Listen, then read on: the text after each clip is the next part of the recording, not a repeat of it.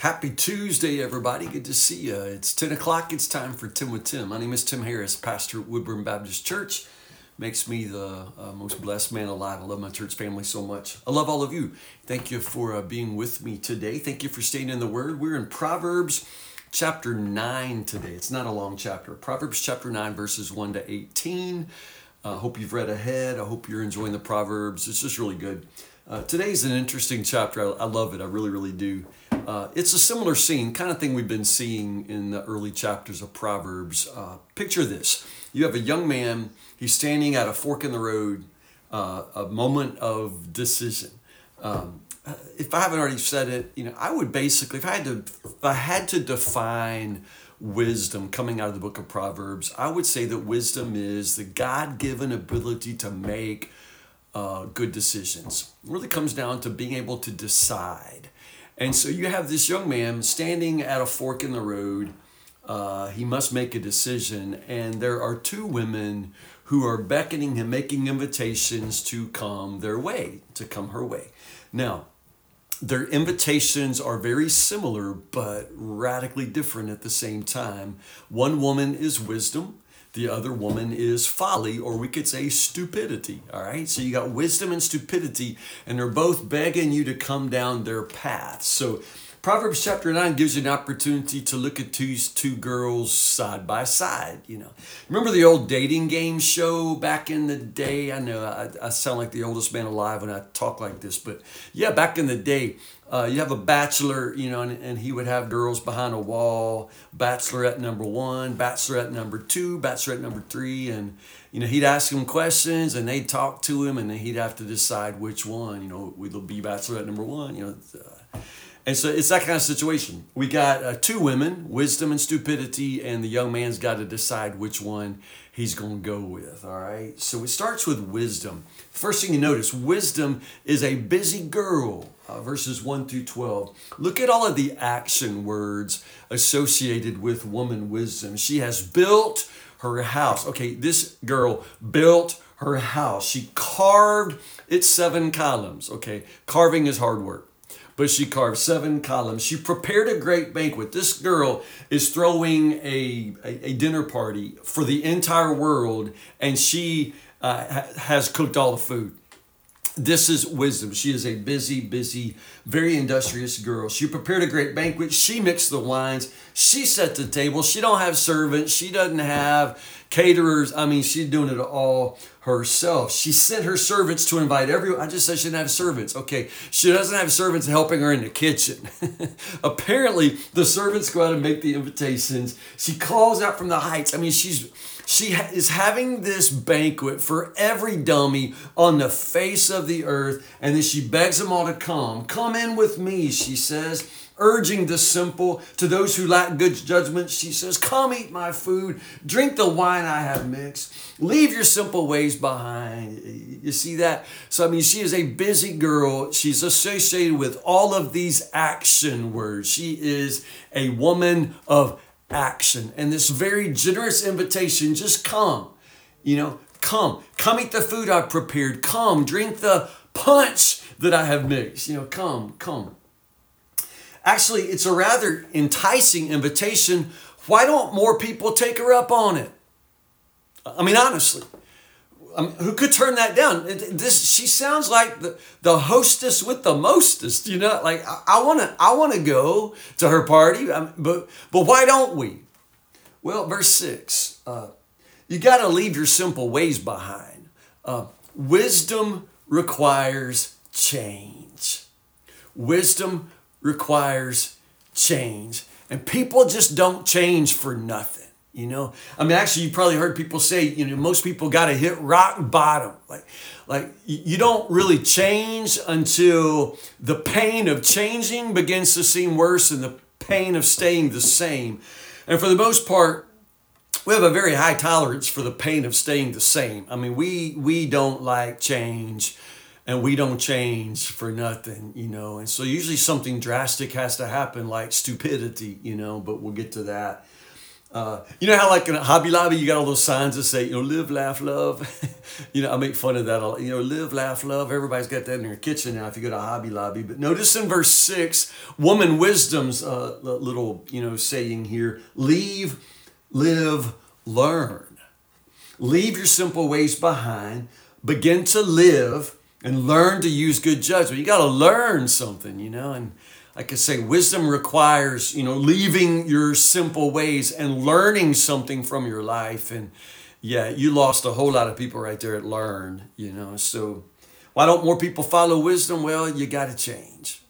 And most people don't want to change. That's why you have another option here. Remember, there's bachelorette number 2. She's called folly, or otherwise known as stupidity. So here is woman stupidity, and it turns out there she is too. She is brash. Now that's the word New Living Translation uses. In other words, she's loud too. Woman wisdom is calling out on the streets, calling out to everybody. But sister stupidity, she is brash, which means she is louder. She's louder.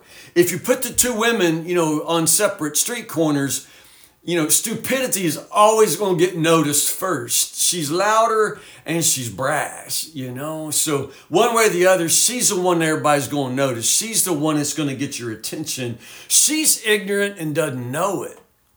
Okay, I can't back this up. I don't know if it's scientific, but in my experience, that's the most dangerous kind of fool there is. The fool who is a fool and don't even know they're a fool. Like this fool actually thinks she's smart, you know what I mean? That's the most dangerous kind of fool that there is. Notice, she sits in her doorway.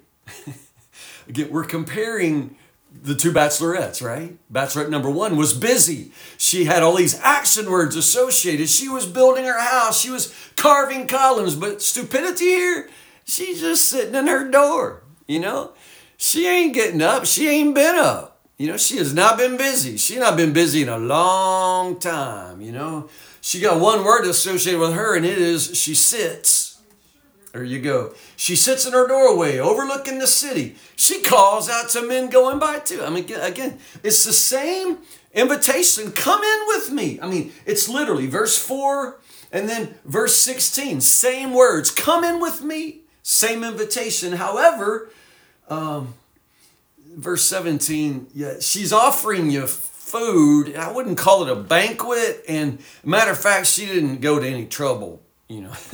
It's stolen, apparently, is what verse 17 says. In other words, she didn't prepare none of this, She got water, bottles, whatever. They're stolen. The bottom line is she didn't do anything to prepare this. It's a very stark comparison here. And then food eaten in secret. It's a hard phrase to translate there, but the idea is here, she got secrets, Stupidity, she's got secrets. In other words, you're going to come in with her and you're going to find out a whole lot that she didn't tell you up front.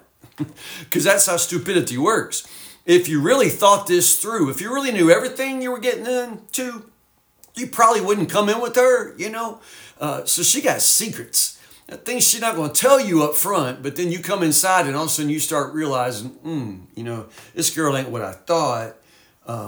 Little do they know that the dead are there. In other words, she's not offering life.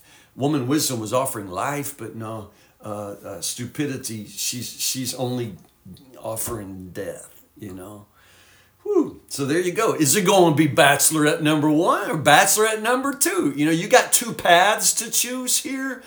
It is the most fundamental decision of your life. Which path will you choose? Will you go the way of wisdom?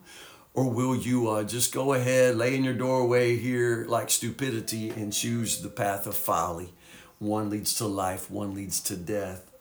Like I said, if the definition of wisdom is the God-given ability to make good decisions, then according to verse 10, which is repeated throughout the Proverbs, the first decision you need to make is to fear the Lord. The fear of the Lord is the beginning of wisdom. It's the first and most important commitment you make, and that is a commitment to put God first. You fear Him. You put Him in the place of reverence and priority in your life. That's where wisdom begins. It's the first choice you make, and that's the choice that determines all the other choices. It's the beginning of wisdom. Do you see that? Also, verses 10 and 11, they remind us that choices have consequences. If wisdom is making good choices, choices have consequences. Wisdom will multiply your days, will add years to your life. You become wise, you'll be the one to benefit. But if you scorn wisdom, you'll be the one to suffer. Choices have consequences, but I think by now we all know fools don't believe in consequences. So there you go. Chapter 10 for tomorrow. We'll pick up right here. Chapter 10, verses 1 to 32. We're turning a corner now. Chapter 10 begins formally what's called the Proverbs of Solomon.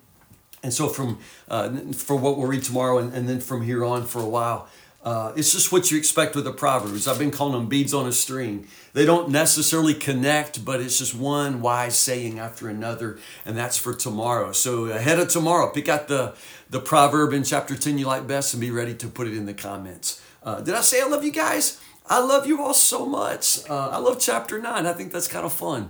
Bachelorette number 1, Bachelorette number 2. You're going to choose. I love you all so much. Have a great day. A beautiful Tuesday. I'll see you in the morning, Lord willing, 10 o'clock for 10 with Tim. I'll see you tomorrow.